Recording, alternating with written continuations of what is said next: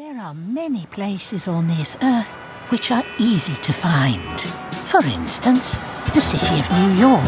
It's very famous and very crowded.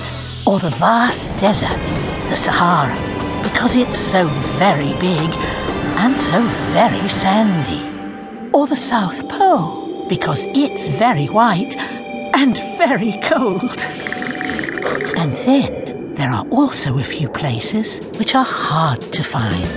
For example, the mouse hole in the pantry of a Parisian restaurant, because it's so very tiny and hidden behind a shelf. By the way, this hole right here is inhabited by Pierre the mouse. Bonjour, Pierre. Or the air palace of the Prince of Cumulus, because it's invisible and is made out of thin air. One place, though, is even harder to find because it's enchanted and it's very easy to get lost in it. It's a forest. To be more precise, a forest in which the trees are sleeping. That's why it's also called the Dreaming Forest. Here our story begins, because, believe it or not, right this very moment, a car is driving through the Dreaming Forest.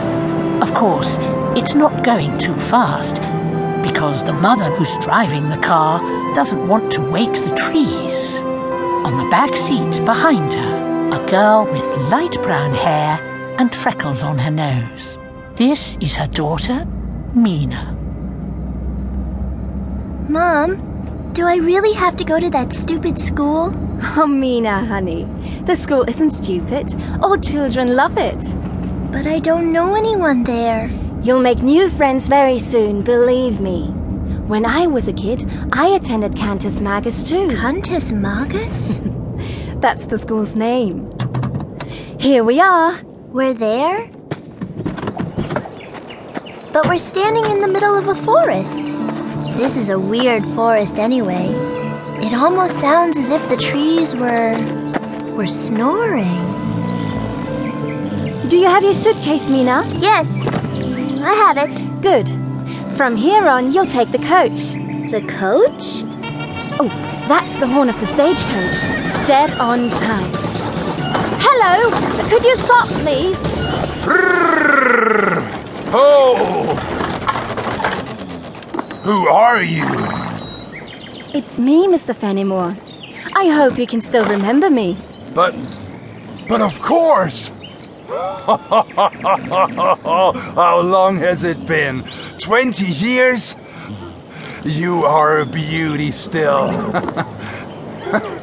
And this must be your young daughter, Mina.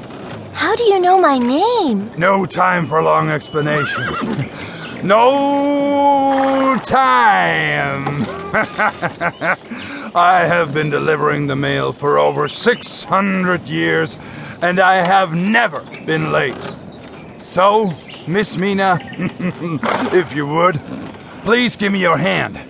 Step up and settle down next to me. But I don't know you. Oh, dear! Where are my manners? If you please, William D. Fenimore, coachman of the Royal Magisterial Stagecoach, on my way to Teeth Mountains, with stopover at Cantus Magus. I deliver nearly anything, from letters to potatoes. Simply stamp it and hand it over to me. And of course, people. People can travel with me just as well. Like you, Miss Mina. Come on up. I would let you sit inside. It's not as windy in there as it is up here. But I've got a Wood Yeti family of 4 on board. And believe me, Miss Mina, you wouldn't want to travel with them. They suffered a terrible loss. And now they are in mourning. Crying all the time.